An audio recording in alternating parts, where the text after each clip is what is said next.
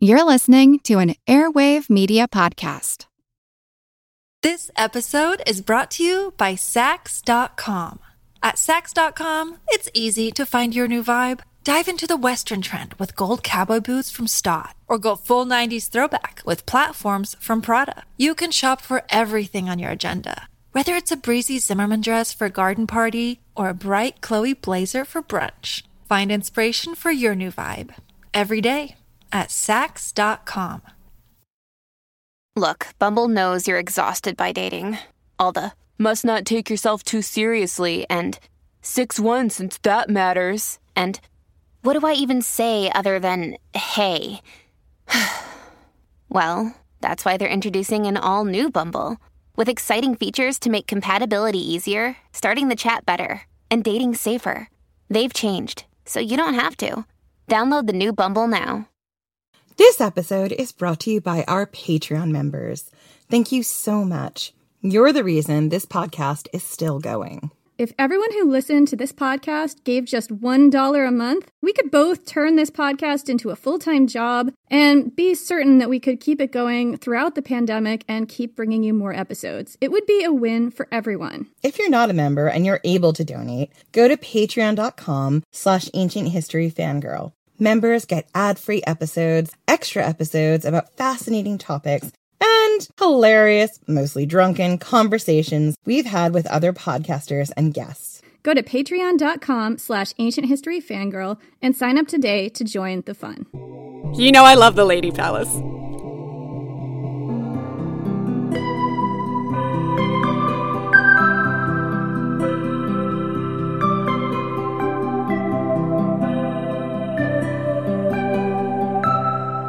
I'm Jenny Williamson. And I'm Jen McMenemy. And this is Ancient History Fangirl. So today we are so thrilled to welcome Kate the Exploress onto our podcast to talk about everybody's favorite topic right now, bathroom business. Hi, Kate. Bathroom business in the ancient world, Jenny.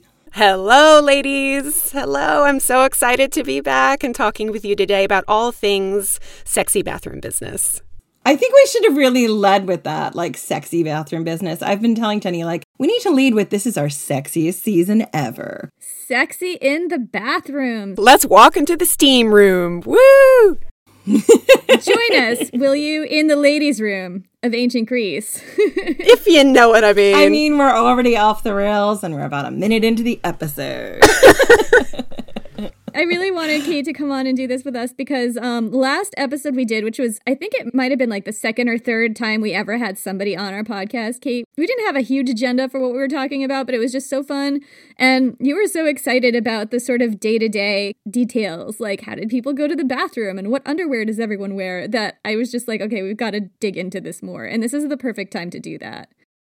It's been such a different season for us because, like, before this season, we focused on, like, these really big historical, like, linchpin turning point moments and arcs. And this time we were just like, we just kind of want to get into the day-to-day life and what this season was supposed to be. It did not turn out this way. It was supposed to be 1 or 2 episodes on sex work and then all these, like, ancient mystery cults and worship. And one of us, I'm not going to say who it was, decided to start writing about sex work, and we have a weekly season, and what should have been 1 episode turned into 4.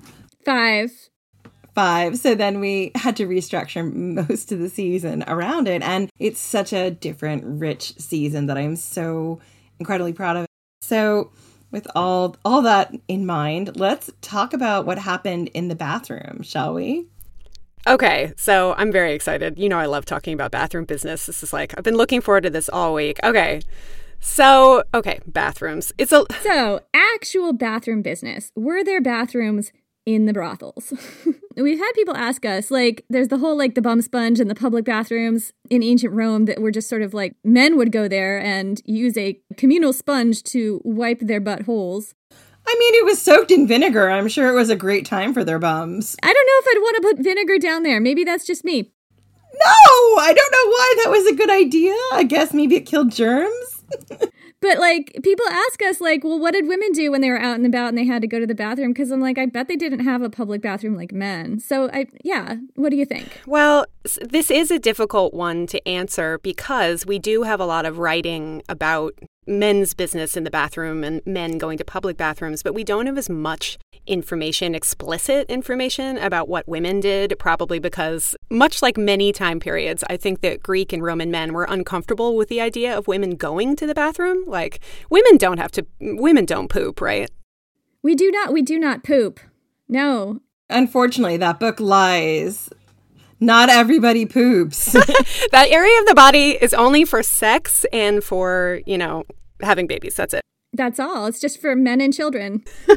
So we don't have as much explicit information as I would like about what women were doing, but we can surmise some things. So I think for most women, a lot about a sex worker situation would depend on where she was working and kind of there was a hierarchy, a status with sex workers, as I'm sure you've already talked about. So you had women who were out in the streets and, doing their business kind of out in public places. And then you had women who were in brothels. A lot of the women who were in brothels, I imagine it just made good business sense for them to have a bathroom in the brothel so that women didn't have to go elsewhere to do their business. They needed to be plying their trade regularly to be able to make money, but they definitely needed a place to clean up, take care of themselves, do their business between clients. And I guess that's what I'm kind of curious about, too. Like, would it have been like a chamber pot situation or? I think it is very likely that we have the chamber pot situation going on. So something that they could just pull out when they needed it, and then someone could take the refuse and dump it out in the street or, wherever they dumped their refuse. That would have been a quick and easy solution. Some brothels were quite small. Sometimes they were just one room, but the larger brothels probably had some kind of built-in latrina situation. So like you said, that's basically just a single-seat toilet. It's built into the wall. It has some kind of toilet seat. So it looks a lot like what we would consider a toilet now, but it's not a flushing toilet, probably. It's a cesspit toilet. Or it might have some kind of terracotta drain pipe situation that takes the refuse away to maybe a downstairs location or out into the street. At least in the ancient world, you actually had fairly decent plumbing. So there were options for piping refuse out of the brothel and probably into the street or into a garden or, away. Because obviously, you don't want the brothel smelling like refuse. That's not exactly going to put anyone in an amorous mood. So you needed some way to kind of take it away discreetly. To wipe, it is quite possible that the ladies are using a bum sponge situation. Although I have to say, I think it's unlikely that they're all sharing it for a variety of reasons. One of them being, you would think that given the nature of their work and that they're trying to keep from getting pregnant. They're trying to keep themselves clean. I mean, they do understand the link between not cleaning up regularly and disease, So I would think that they would maybe all have their own sponge, or they were using some kind of linen or wool rag. They all had their own rag, their own cleanup kit that they used. Maybe they labeled it with their initials. Who knows? It's sewn in when you go to camp. Yeah, exactly. You have your own personal hanky. Maybe you just use your hands in a pinch and then, wash them off later. It's really hard to know. But we don't actually know. I mean, a lot of this is conjecture, right? Oh, totally. Yeah. A lot of this is conjecture. We just don't have unfortunately, we don't have a lot of surviving writing from women. And when we do, they're not generally talking about how they dealt with their toilet time. So, which is so sad. 2,000 years later, what are people going to want to know? How did you go to the bathroom? It's that's all I want to know. Why didn't anyone write that down? So because we don't know, I'm just going to imagine it's an amazing bidet and nobody had to touch anything. Hopefully. I mean, let's just hope they all had their own bum sponges. That's all. Well, I mean, the vinegar kills all the germs, right? Yeah, exactly. You just, use some olive oil, some vinegar, you're good to go. It's all right. I was going to say in terms of the public bathroom situation, on one hand, we have next to no information about that. And on the other hand, specifically for sex workers, we do have some. So in terms of the public paid toilet situation, we know that men were using them.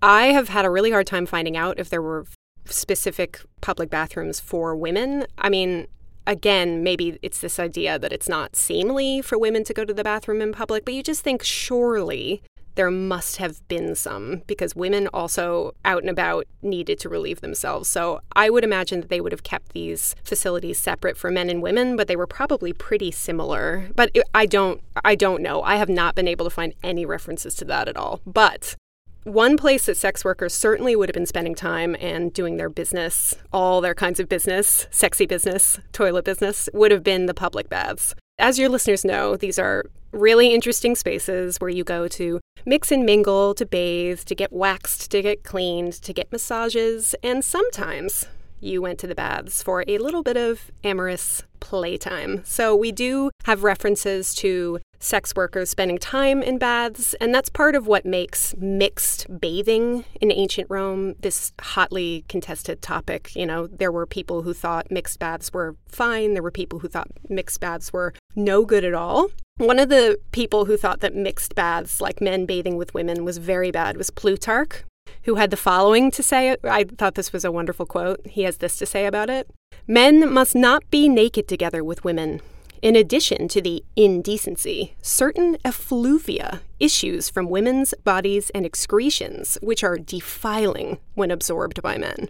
So men, make sure not to bathe with any women, no matter how fine. Her effluvia will poison you, obviously." And this is why women are barred from public pools for all of time. The poison effluvia. Oh, yeah, absolutely.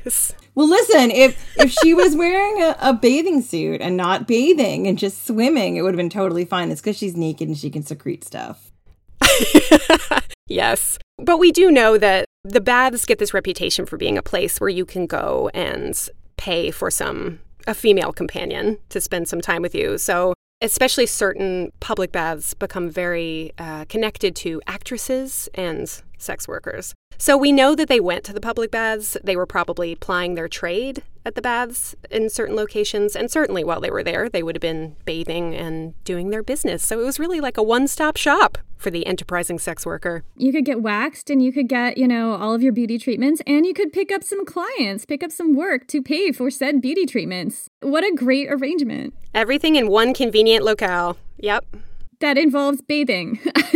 I love it. Were there any taboos about sex workers bathing with non-sex workers in the female public baths? It's hard to say. I think so. I mean, from what we know, there was a lot of advice floating around about women of higher status going to the baths and when they should go and what areas they should go into. And I think part of that was about you don't want to be mixing with women of loose morals because, you might become tainted by association kind of thing. I also think some of it is you don't want men to think that you, without your clothes on, that they can do anything to you, because the way men treated women who they believed were sex workers was deplorable. We've covered it throughout the season. So I suspect some of it was also warning women against men who might mistake them for a sex worker. Oh, completely. Yes, completely. And I do think that you would have known the difference between a sex worker in the baths and a finer lady pretty immediately, because she would have had slaves with her. She would have had attendants with her, basically to protect her from the advances of... Basically, to protect her from anyone touching her and anyone making a mistake about her identity. But you do wonder, that's one of the things I'm fascinated by. It's like, how did you tell the difference? Because when everyone's basically stripped of their clothes, how do you tell who's a sex worker and who's not? Do you just wait for the sex worker to come up to you? I'm just thinking about the average woman who might not have enslaved people to come and go to the baths with them because their servants were guys, or they didn't have any enslaved people because they're just above the poverty line, shall we say. Exactly. I think you would never go as a lady alone to the baths. Even sex workers, I think, were probably going in groups just for safety and protection. But I also think that there were probably specific times and areas in the baths that the manager of the baths would make it pretty clear what was happening where and what was allowed where. And often sex workers might even go with a pimp or some kind of security guard. But we don't know exactly. And I bet the sex workers that were wealthier would also have attendants, because there were, wealthier ones too. Totally. It's so interesting too. I remember being asked at one point, an interview we were doing with somebody else, I believe, about whether women went, like guys can just pee against a wall if they have to go really bad, and like whether women did that when they were out and about, if there were no public bathrooms available. Like my answer was, I don't have any idea, but I would assume not, because I would assume that it would be a safety issue given the culture. Totally. I think she would hold it. I think you would absolutely, like if we were transported back to ancient Rome and we really had to pee, I would absolutely hold it until I got home or found a private place, because if you are, lifting up those layers and exposing yourself, people might get the wrong idea. Being out in public, especially in ancient Greece, people probably got the wrong idea anyway. Yes.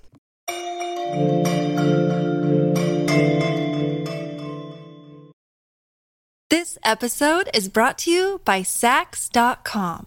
At Sax.com, it's easy to find your new vibe. Dive into the Western trend with gold cowboy boots from Stott, or go full 90s throwback with platforms from Prada. You can shop for everything on your agenda, whether it's a breezy Zimmermann dress for a garden party or a bright Chloe blazer for brunch. Find inspiration for your new vibe every day at Sax.com.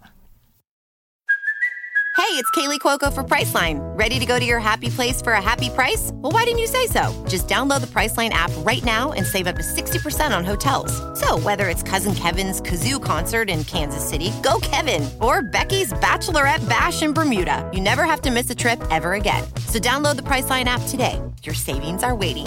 Go to your happy place for a happy price. Go to your happy price, Priceline. If you're struggling to lose weight, you've probably heard about weight loss medications like Wegovy or Zepbound, and you might be wondering if they're right for you. Meet PlushCare, a leading telehealth provider with doctors who are there for you day and night to partner with you in your weight loss journey. If you qualify, they can safely prescribe you medication from the comfort of your own home. To get started, visit plushcare.com/weight-loss. That's plushcare.com/weight-loss. plushcare.com/weight-loss.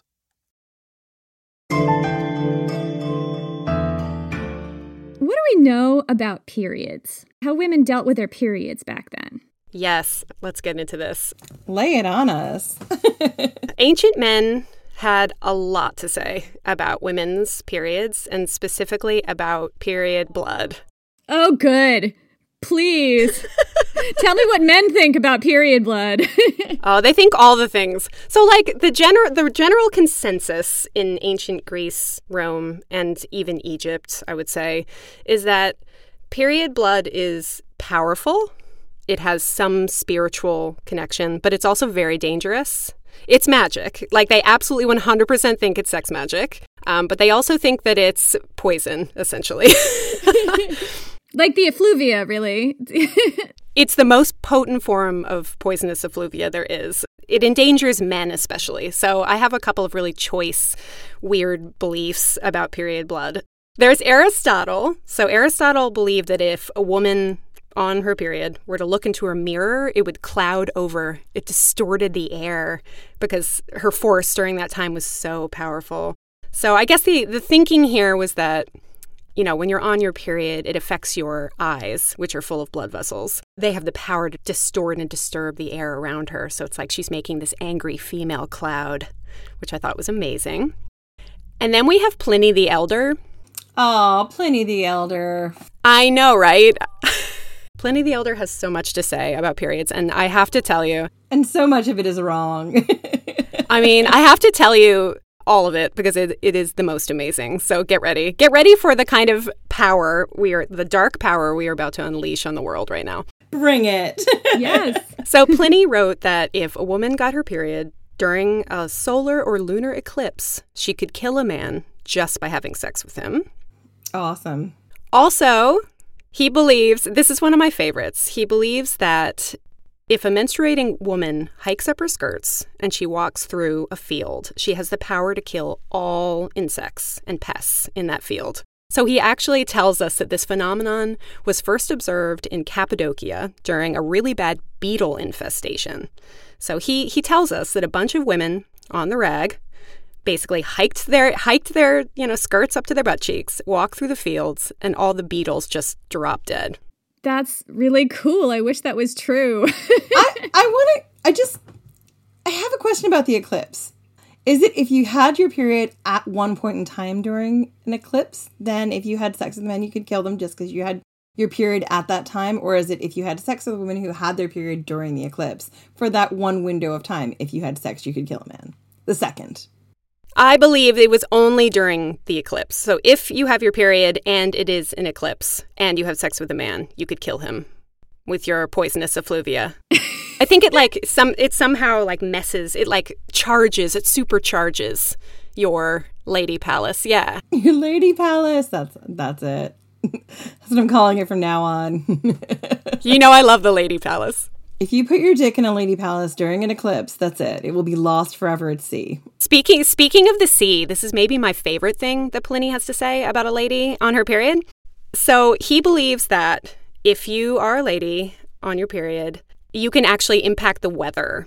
So if you're having hailstorms or whirlwinds or lightning, and this is especially true if you're out at sea. So if you are out at sea and you are on a boat and, you know, you're being storm tossed all over the place, a woman on her period can take off all of her clothes, stand on the mast, and she can actually calm tempestuous weather. First off, that is epic. Who knew that giving the ocean a striptease could actually soothe it? I wonder why this was not in our bodies ourselves. Like, we were not taught about the power of the effluvia. I feel a little cheated. I could have been killing men with my vag the whole time. You could have been getting rid of beetle infestations. I could be in pest control at this point and making lots of money. You could be an excellent pirate or sea captain. Yeah, I could just calm the waters with my vag. I could have killed my husband many times during an eclipse. With the power of the lady palace. Right. I think what the thing to know about all of this is it sounds awesome and amazing to us. Like, it sounds like, wow, aren't we powerful to us? But he's really saying that a woman's period is very damaging. And I say a woman's period and not a person who menstruates because he, you know, is talking specifically about, he's an ancient man. He's talking about women at the time. But he's basically saying that it's a kind of dark magic that can harm other things. So he goes on to say things like period blood specifically they're very, like, a lot of ancient men are very nervous about period blood. He goes to say that if it touches them, it can make bees forsake their hives. It can turn linen black. It can blunt razors, and it can contaminate anything purple. Any purple cloth it can contaminate. You know, especially when you think about some of those early emperors and their incestuous relationships with their sisters and moms. Like, what are you trying to say here exactly, Pliny? I was also wondering about that. I think it's interesting that it's specifically purple. Well, I just wonder if it's got to do particularly with someone like Nero, who, you know, they thought his mother was controlling him, or even Caligula, who his sisters had too much control. I mean, it all goes back to Agrippina the Younger, but, you know, who knows? Who knows what he means, really?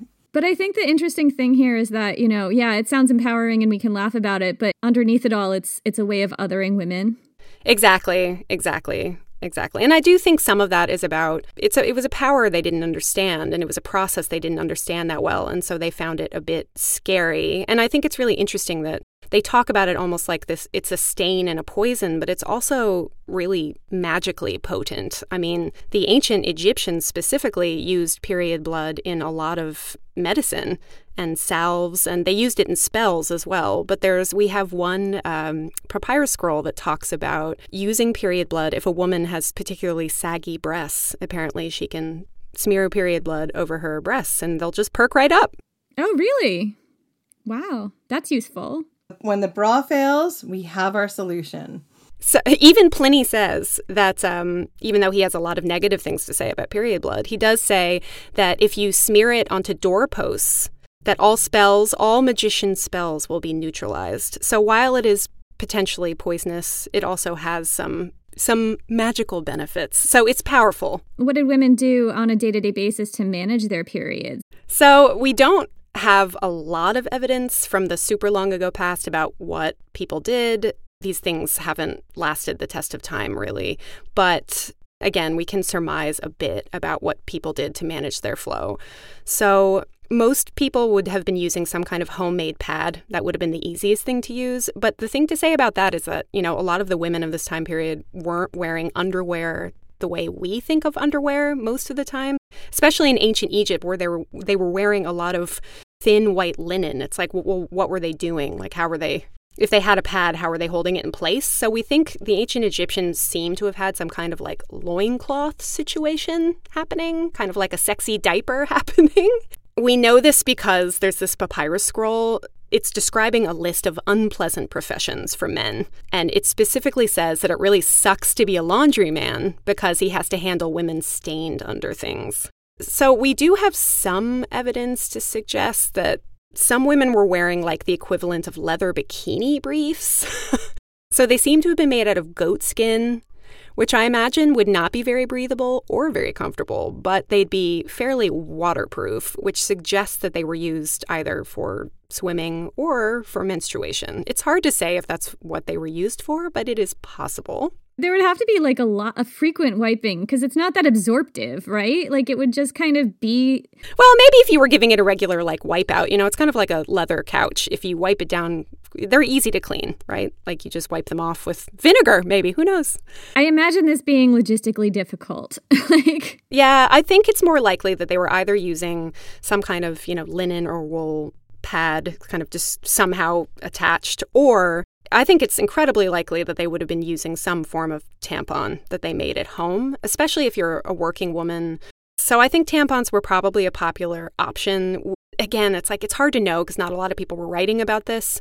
We do know that something like a tampon was used to insert medicine into the cervical cavity, and it's perfectly likely that they were also using them to deal with menstruation. There's evidence that they used rolled up pieces of wool that Egyptian ladies might have used, ones made out of papyrus. So yeah, we most of our references that we get to these are in the realm of medicine, put certain herbs onto this pessary and then, shove it home. Yeah, but if you think about it, especially for a sex worker or any, woman on the go, it makes sense that you would use a tampon. Like as long as you were to, and they were reusable. If you're using a linen tampon, it's reusable. So as long as you take it out and you clean it thoroughly and quickly after you've used it, you can use it again. And it's kind of a fast and easy option. So a lot of this is, again, conjecture, but that's what I think. What else do we know about what women, sex workers, might have been wearing in terms of underwear, if they wore underwear at all? And was there any kind of form of lingerie? I'm curious about this.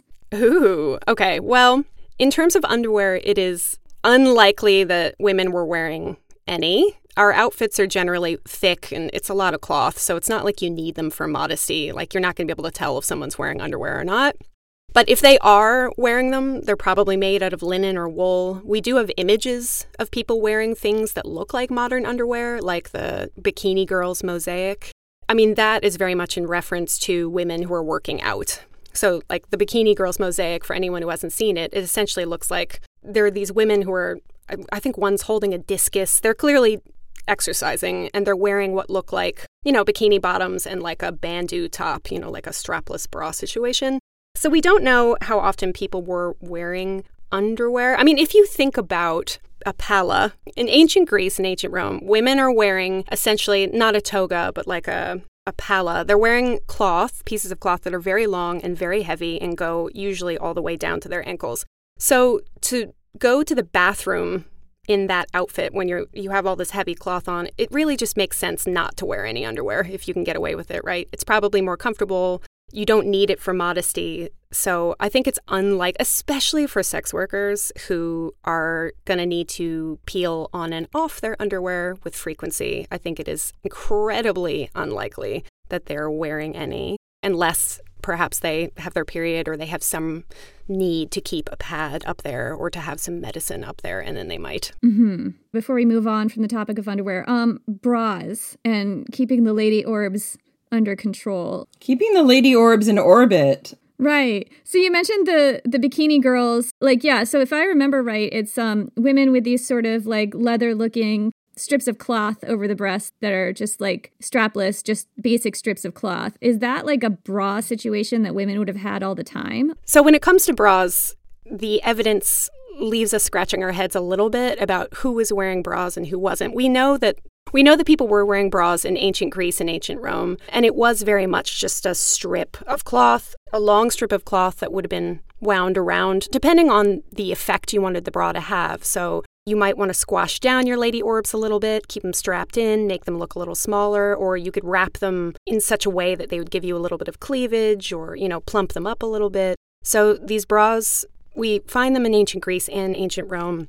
They're called a strophium or strophion, and they're pretty versatile, as I said. They had the potential to pad them. Our friend Ovid, he seems very keen to give ladies advice about their lady orbs. He tells us that if the breasts aren't quite the right shape, that you can stuff your bras to make your orbs look larger. So thanks for that hot tip, Ovid. Wow, Ovid, thank you for informing me of that.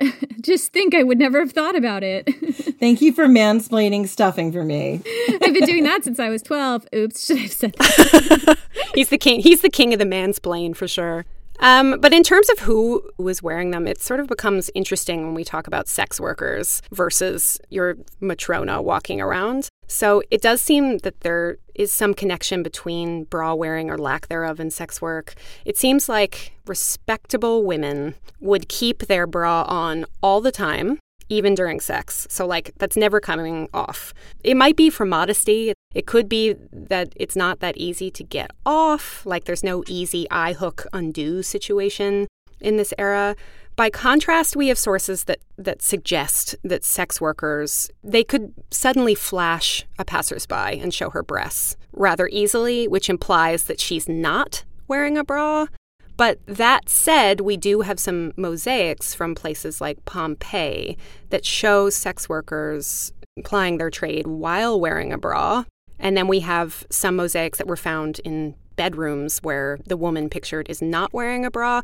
So it's a little bit hard to know who's wearing it and why. And is there some divide between bras are respectable and not wearing bras aren't? But I would imagine that especially for a sex worker, not wearing a bra, again, would just be more convenient. Perhaps it just depends what her specialties were and what she was offering. Maybe she was, maybe she wasn't. We know they were floating around, but it's really hard to know for sure who was wearing them when.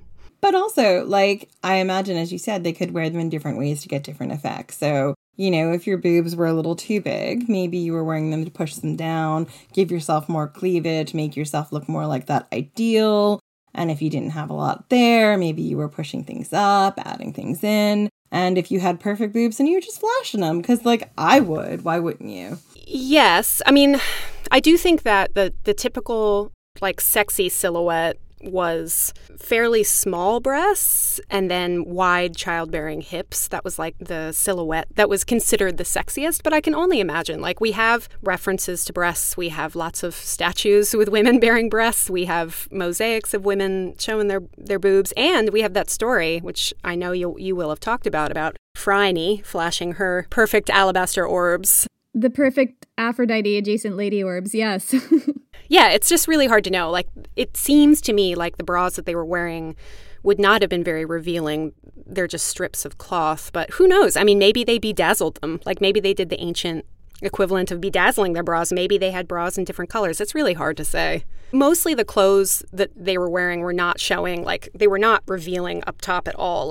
The breasts were very much covered. So I don't think that there was a lot of reason to want to create cleavage. But that said, if you are a sex worker and you were probably wearing your outfit, your hemline is probably a lot shorter than, say, a matrona's. And that's part of your way of signaling, hey, I'm open for business. You can tell just by looking at their outfit. So maybe they were also a little scantier on top. So maybe bras were used to bring the lady orbs up for a little bit of a cheeky show. I don't know. It's all really murky. It's really hard to say. And as you know, a lot of our sources come from men who are making jokes and making judgments. So it's hard, especially with sex workers, because there's such a stigma.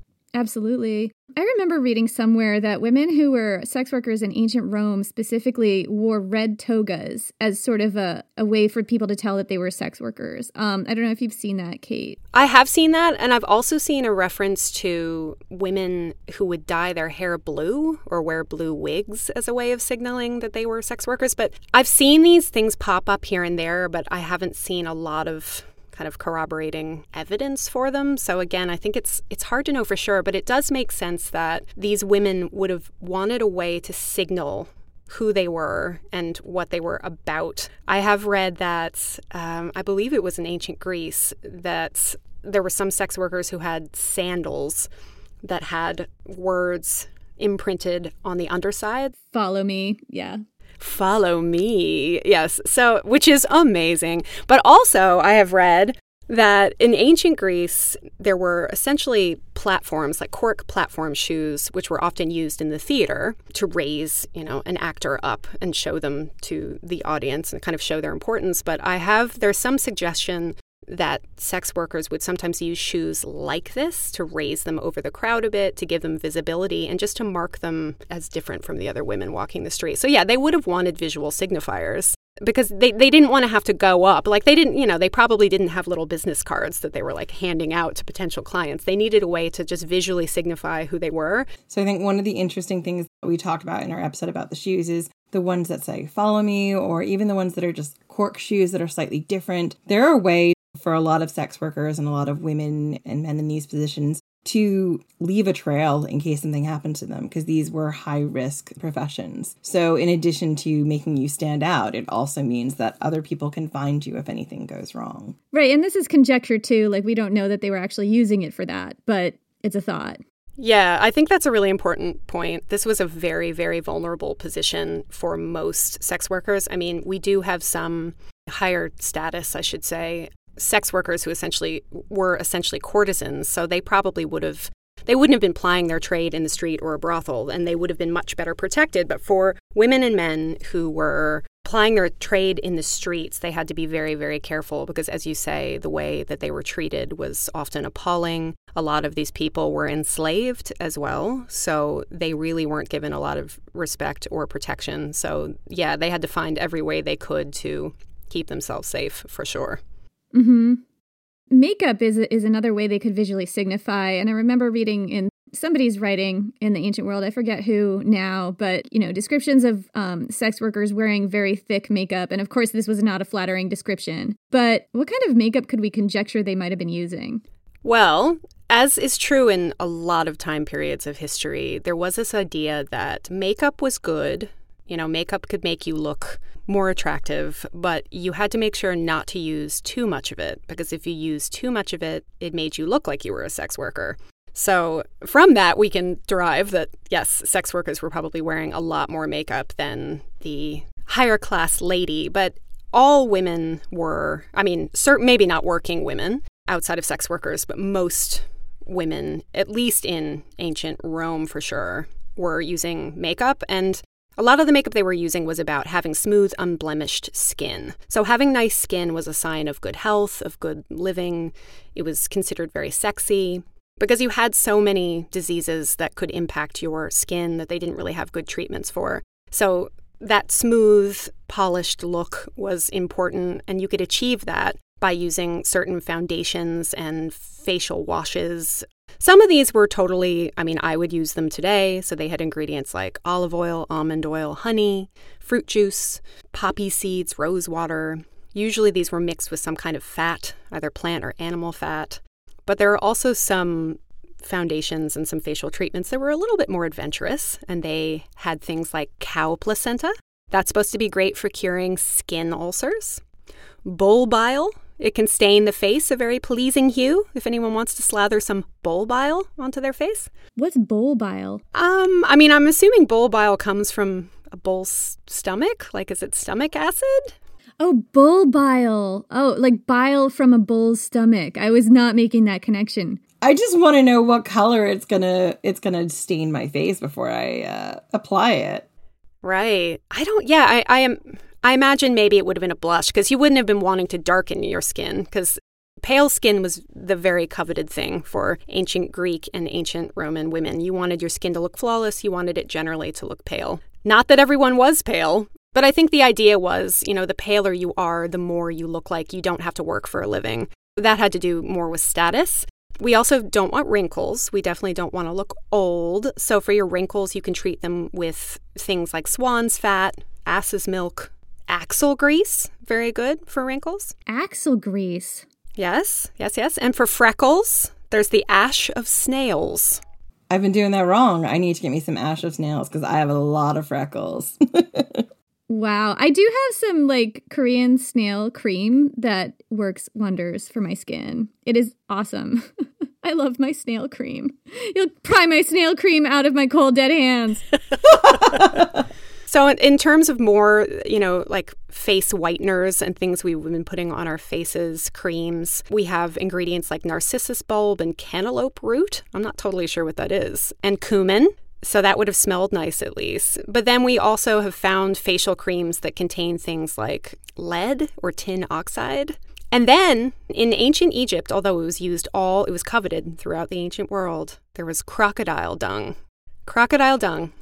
So Galen says that it is very highly prized, and Pliny the Elder assures us that if our crocodile dung comes from crocodiles who live only on sweet-smelling flowers, that it won't be gross. It'll actually smell quite pleasant. Spoken like a man who has never put feces on his face is all I have to say about that. Not just feces, a feces of a carnivore. Like carnivore and omnivore and also herbivore feces all smell very different. And a crocodile is an animal that lives on like a lot of meat. That's a stinky feces. Yeah, it feels like not a great idea. I'm not sure I'm going to be trying that one.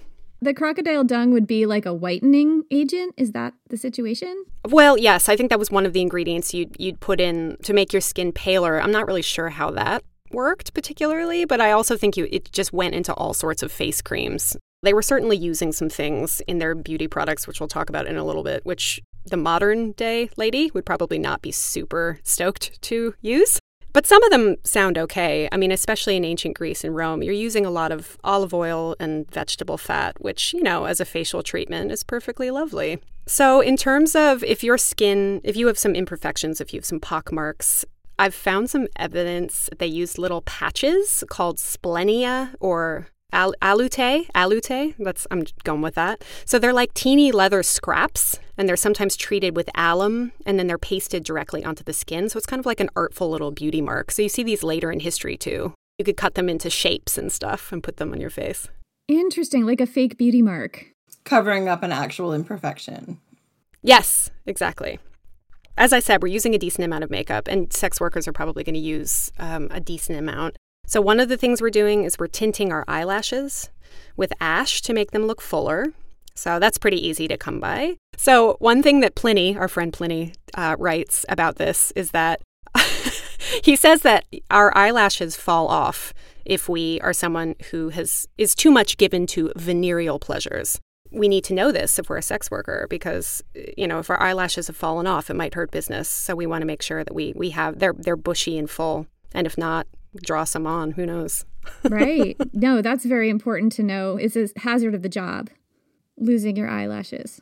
Oh, Pliny. Oh, boy. So we're going to enhance our eyes. So we're going to use kohl, like the ancient Egyptians use. It's a mix of some oil or fat and a pigment. So some kind of like ground up, I think it's called galen is what the ancient Egyptians use, and kohl. So you basically just grind it up and you mix it with some fat binding agent and then you brush it on.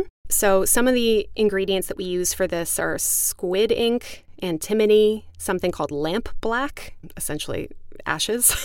And sometimes they're mixed with things like saffron to try to mitigate the smell, make it smell a little nicer. Then we'll have eyeshadow. So this could contain all sorts of tinting agents. So it might contain some charred ground rose petals, roasted date stones, or a paste made out of toasted ants. What color are the toasted ants? I'm assuming like a dark red, brownish. I mean, maybe just gave you like a good smoky eye, literally. I wonder if they were really good at blending. Smoked ants, yeah. What kind of colors did they have available for eyeshadows? Do we know anything about that? I think a lot of them would have been in the red-brown spectrum because those were the easiest to come by. Like, you don't have a lot of blue. I know the ancient Egyptians, especially in sort of the early dynasties, used green eyeliner, which is really cool. I think it's malachite. I can't remember that they ground. Anyway, it was a green stone that they ground up and again mixed with fat of some kind or oil. And so, that was probably known in ancient Greece and Rome. But, if you're going to wear green eyeliner, like, that's pretty aggressive. So maybe, like, sex workers might have gotten a little bit adventurous with their eyeliner, and it probably would have put it on in different colors and a little thicker. I don't think they had a lot of blue, because blue is a little bit harder to come by. I also think they wouldn't have had purple, very difficult tint to achieve, and also probably not a color that your common sex worker would have wanted to mess with. So yeah, I think like some colors are much easier to come by than others, like, you know, ground henna, and I feel like all the browns and golds are probably going to be popular. And then we'll definitely have some rouge. We want to give our cheeks that healthy glow. We want to, you know, look healthful, and that means brushing on some rouge. So yeah, I don't know. Like some of these are made out of red ochre, rose, poppy petals, red chalk. We probably would have been using a lot of chalk. What we were actually using in terms of makeup would have depended what kind of money we had and, you know, what we had access to. So I imagine, especially for sex workers, they would have been grabbing things that were close to hand and a little bit cheaper. So something like different kinds of chalk, mix up with some goose fat and brush on. I've got a question about protection of your skin. So obviously, you know, you wanted to look younger and you wanted to keep everything looking good. Did they have any kind of sunblock or cream to help you mitigate the effects of the sun? Yes, I have read references to some kind of sun protection, sun cream. I don't remember what they put in it, and I'm not sure how well it would have worked. I think for a lot of women, they would have been wearing some kind of head covering or veil and just trying to stay out of the sun generally. Yeah, that's probably your big sunblock, is a literal kind of cloth that blocks the sun. Yes, but yeah, I don't have a really good answer to that question, but I'm very, very sure that they had many concoctions to try to keep them from getting freckles and from getting too tan.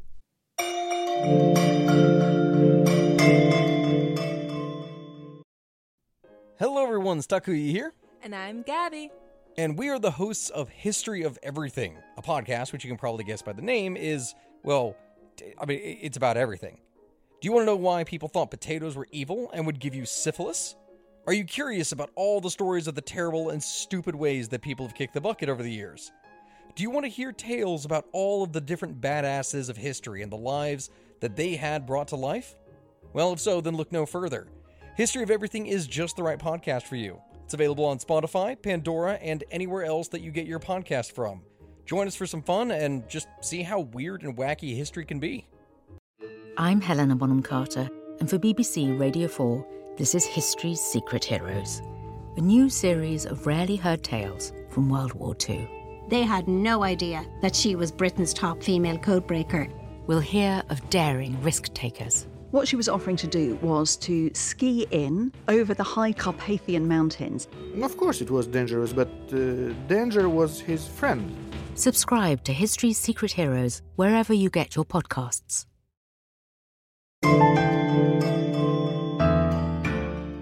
Let's talk about the lady jungles. Grooming tactics. How did women manage their pubic hair? Specifically for sex workers, but I'm interested in this just as a general question as well.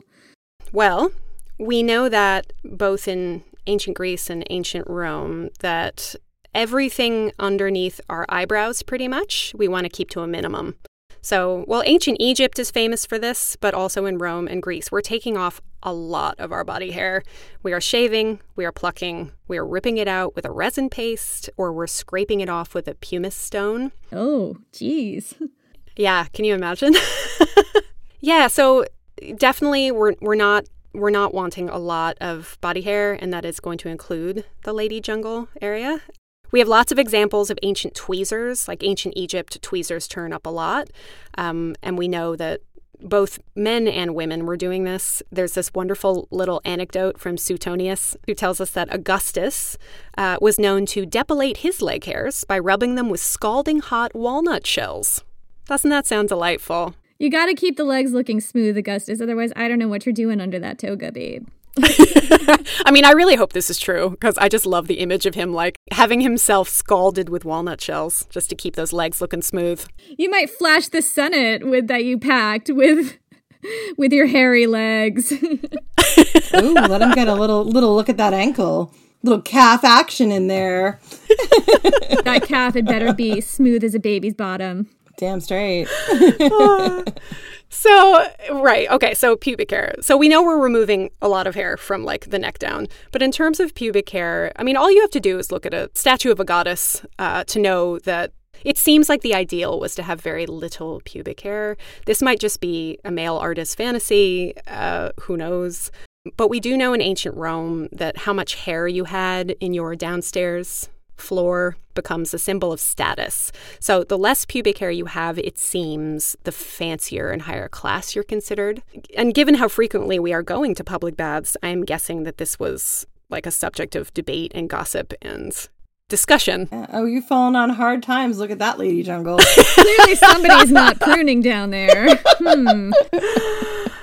Right. So exactly why this was, I'm not sure, but it does seem like the ideal to be striving for was to have minimal hair down there. So it stands to reason that at least some sex workers might have shaved their pubic jungle because they wanted to appear a little bit higher class, especially if we're talking about courtesans, hetera, high-class ladies of the evening who were like companions as opposed to streetwalkers. They probably would have been plucking and shaving. Some might not have, just as a point of exotic comparison. We do have some graffiti from Pompeii that suggests that at least this one writer advocates for a bushy below-stairs carpet. It's a really rude quote, so I'm gonna clean it up a little bit as I read it. I think it's worth sharing. There's no need to. I mean, we get pretty graphic on here. All right, well, you're going to get a first from me. Okay, listeners, this is your warning. It's a very rude quote. This is the first time I've ever said this word on air, so this will be fun. Okay, so here it is. It is much better to fuck a hairy cunt than a smooth one. It both retains the warmth and stimulates the organ. Wow. Wow. Yeah. So, I'm sure that there are sex workers who are shaving and there are those who are just letting it do its going all natural. But I also think that sex workers might have been getting rid of at least some of their hair because of worries about pubic lice. Was this a big problem? I mean, it was probably a little bit of a problem, I would imagine. I also think sex workers would have been very fastidious. They would have tried to be very fastidious about keeping clean, keeping things trim. So I think that some of them probably would have just wanted to get rid of the hair just because it was just a little easier to keep things clean that way. So pubic lice would have been a thing. I think they would have been a thing for all ladies. And the key was, it's not so much about pubic hair is dirty in any way or it's hard to keep clean. It's just a matter of washing regularly. So it's, I think there would have been a mix. There would have been a mix of both, but certainly shaving, plucking, we were doing a lot of waxing in the ancient world of many parts of our body. It sounds like probably as a sex worker, it's just more practical to remove most, if not all, of the pubic hair. And also there would have been a cultural thing, which if you wanted to look, higher class. And I imagine, sex workers who were not heterae would probably want to look and seem like heterae so they could make more money. Probably a lot of them were shaving or, plucking or removing the hair in whatever way would be my conjecture. I think it probably also depends on the time period. Presumably there were times wherein less hair was more popular. As we see it from the graffiti, more hair might have been in for a brief minute. Or that could have been just one person's opinion. Yeah, that's what I think. And, this is conjecture, but I think because there seems to be this link between your pubic carpet and whether you have one or not and class, that there probably would have been a lot of sex workers who were getting rid of some or all of it. Yeah, but I think it's probably more modern times. And also, I imagine for poor enslaved sex workers, a lot of things would be about, well, where have the newest fashionable sex workers come from and what do they look like and what do they do and what's the new fad, which is awful, but I'm sure that's part of it. Yeah, I think if you were an enslaved sex worker, you probably didn't have a lot of choice as to what happened with your pubic hair. Absolutely. I think the pimp running the brothel would have had final say. Yeah. So what do we know about contraception? Okay, so what do we know about contraception? This is another one of those areas that are a little bit murky. Most of what we know comes from ancient writers like Pliny and Soranus and, Hippocrates, who definitely have suggestions about contraceptions. A lot of contraceptives probably would have been passed down from mother to daughter, would have been passed around the brothel. The women would have talked about what seems to be working well, what doesn't seem to be working well. Most of our contraception would have involved herbs and pessaries. As we talked about earlier, we were probably using things that look like tampons to like get medicine up into the cervical area. And then we would have been doing a lot of rinsing with different concoctions. Soranus says that we should smear ourselves either before or after sex with things like old olive oil, honey, cedar, pine bark, sumac, wine, and white lead. I'd maybe leave out the white lead if you're going to try this at home. That seems legit. Right. We're not advocating for any of this, really. No. Let's say anything I've mentioned, probably don't try. Hippocrates, I thought this was bizarre and interesting. Hippocrates says that if you make a thick mixture of beans and water and you drink that you won't become pregnant for up to a year. I'm not sure what kind of beans he was using, but this seems like it's not going to do the job you want it to do. So it seems like we're doing a lot of olive oil and honey and cedar resin washes and mixes. In one of Homer's plays, a character suggests using pennyroyal, which is a wild plant that would have been, fairly easy to come by. Although if I'm remembering correctly, because I think pennyroyal has been used as both contraception and a means of aborting a pregnancy throughout many eras, and it's pretty poisonous, I think. I think pennyroyal is not great for you. And I guess that's the idea, is that it's going to purge things. I don't know. So I, again, would not suggest you use that one at home. That's kind of what I have to say about contraception. I think that obviously this was a major concern for sex workers. They did not want to get pregnant, especially for women working in a brothel. If you were to become pregnant, you might lose your job, get kicked out. Obviously, if you're enslaved, it is what it is. It's going to create a potentially dangerous situation for you. So they would have been working hard to try to not get pregnant. So that's another reason why I think there would have been specific areas in most of these brothels that was kind of functioned as a bathroom, in that it was a place they could go and have all their oils and herbs and washes and douches. I think there would have been just like a lot of douching, a lot of rinsing, because they knew if they could, get the seed out of them quickly, they had less chance of conceiving. We do know that abortion, like the ancient writers do talk about abortion. Most of them say we shouldn't be doing it. But also there was this idea that if you were to abort a pregnancy fairly early on, there wasn't the stigma that there was, like late stage abortion there was a definite stigma around that. Like once you got to a certain point, you were, it was frowned upon. But if you did it quite early on, it was sort of a different thing in their minds. Like it doesn't seem to have been illegal. The Hippocratic Oath does say that a medical man shouldn't give a lady a potion specifically to get rid of her pregnancy, but it doesn't seem like abortion was illegal. One Hippocratic text called The Nature of the Child suggests that a woman wanting to end a pregnancy should jump up and down and click her heels to her butt several times, and that should do the trick.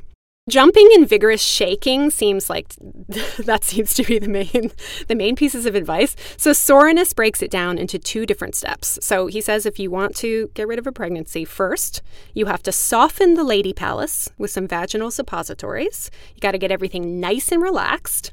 And then you need to find a way to give yourself a vigorous shaking. He specifically shouts out the benefits of a shake by means of draft animal. So like strap yourself to a draft animal and get them running around.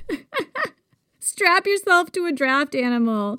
Oh my gosh. Well, number one, that sounds very dangerous. It's like bull riding. Like, I bet that would do it. Go ride a bull. It's dangerous advice, but not unsound completely. Like, give yourself a vigorous shaking. Yeah, okay, that might work. They don't mean like just, shake around a little bit. They mean like a real vigorous shaking, which just tells me like how desperate these women would have had to be. And of course, we are 100% pro-choice. It is the woman's choice.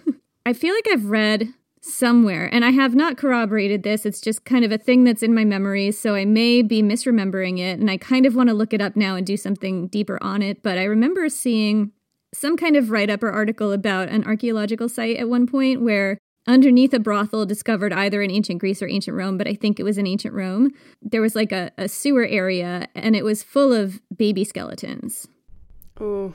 So the conjecture was that this was the method of, abortion was not in fact abortion, but it was abandoning the baby in the sewer. And I mean, it's incredibly sad, but you have to think that a lot of the women working in brothels were enslaved and probably didn't have any control over what happened to that baby when that baby was born. You know, the pimp might have said, well, that baby is just another mouth to feed and is going to keep you from doing your duty, so out it goes. It's a very sad reality, and I imagine a scary reality that all sex workers had to face. You know, what happens to me if I get pregnant? What happens to my baby? So they were definitely trying to catch it as early as they could. And absolutely. And I think that, you know, obviously enslaved women in this situation would have absolutely no control. But even if a woman or, you know, a sex worker wasn't enslaved, they probably had very few choices, because realistically, a lot of these abortion methods would not have worked that well, or they would have been physically dangerous. Yeah, that's what you have to think, is that I can't imagine a lot of these worked. Or they worked some of the time, but they were far from foolproof. Like, I don't think they had condoms as we would think of them. We don't really have any evidence of that. Like, it just would have been so hit and miss. They might have resorted to pretty desperate and dangerous measures like pennyroyal and belladonna and who knows what else they were putting in their bodies. The thought being, because, you know, you're working on the medical belief, purging is a good way to, like, rebalance the humors and to get rid of things you don't want. So I imagine there would have been a lot of really dangerous poison drinking to try to abort a pregnancy. So yeah, I mean, and that's true in the ancient world. That's true throughout history. There are a lot of folk remedies for conception and to end a pregnancy that are passed from woman to woman, and sometimes they kill women. I mean, and that's absolutely true in a lot of places in the modern world as well, and it's really heartbreaking and horrible. Yeah, I don't know. I imagine there are lots of plants and, you know, herbal remedies that we just don't have written down. I imagine the most reliable would have been passed word of mouth from woman to woman, like, this one really works. Make sure you use this one in this specific way. So we might never know all of the ingredients that they were using, but they certainly would have had what they considered their tried and true methods, and they would have made sure to have them on hand. Absolutely. Like, I think sex workers would have had to have, like, a contraception kit options in mind for abortion, because these had to have been huge. Getting pregnant would be, like, a huge hazard of the job. I don't know how any of them kept from being pregnant all the time. Like, it just seems like it would have been so difficult to stay. But also, I wonder if they had at least some understanding of the more fertile windows of their cycles. I mean, it does seem like the ancients misunderstood a lot about the best times to conceive, but I do wonder if they had some idea of, well, there are going to be times where I have to be more careful than other times. It's just so hard for us to know. It's such shadowy history. Well, and also you're allowing for a lot of choice that they wouldn't have had. Like, if you were an enslaved sex worker, you did not get to say, hey, I'm really fertile, like, for these 5 days. Can I just not? Yeah, can I just take a break and just not? Yeah, that probably wouldn't have gone over very well. Do we know anything about masturbation and dildos and self-pleasure in this world?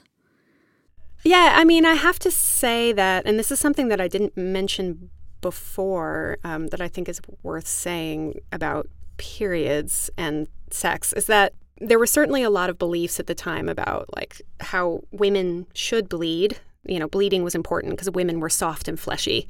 And if they didn't bleed, then they would fill up with fluids. But also, having sex was something that women needed to do now and then, or else the poisonous effluvia could build up and become poisonous to the woman herself. You had to service your woman regularly, or else she would become dangerously hysterical. I mean, we see this going into, like, the Victorian era and stuff like that.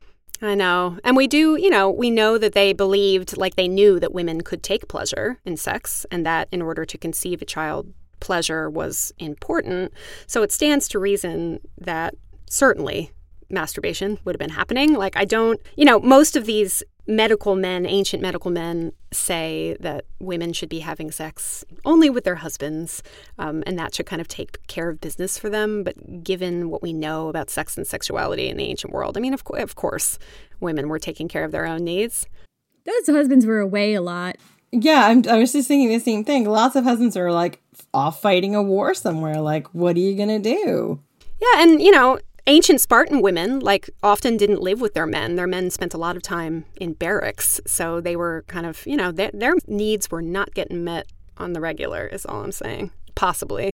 like, I couldn't find a lot specifically about sex toys. We know they certainly existed. The ancient Greeks, there's some evidence that they used something, I wish I could pronounce it. I sure can't. It's like a lot of consonants together. Aulis Bakalix, maybe? Let's go with that. We do a lot of guessing in terms of pronunciation on here, so it's okay. Aulis Bakalix is how it is phonetically spelled, and it's essentially a dildo made entirely out of bread. Oh, that does not seem like a good idea to put. No. Presumably they must have had some kind of lubricant. So if you're putting a loaf of bread with potentially some kind of lubricant on it into your lady palace, I think you're going to have crumbs and mice. Ew. I see some ways this could go wrong.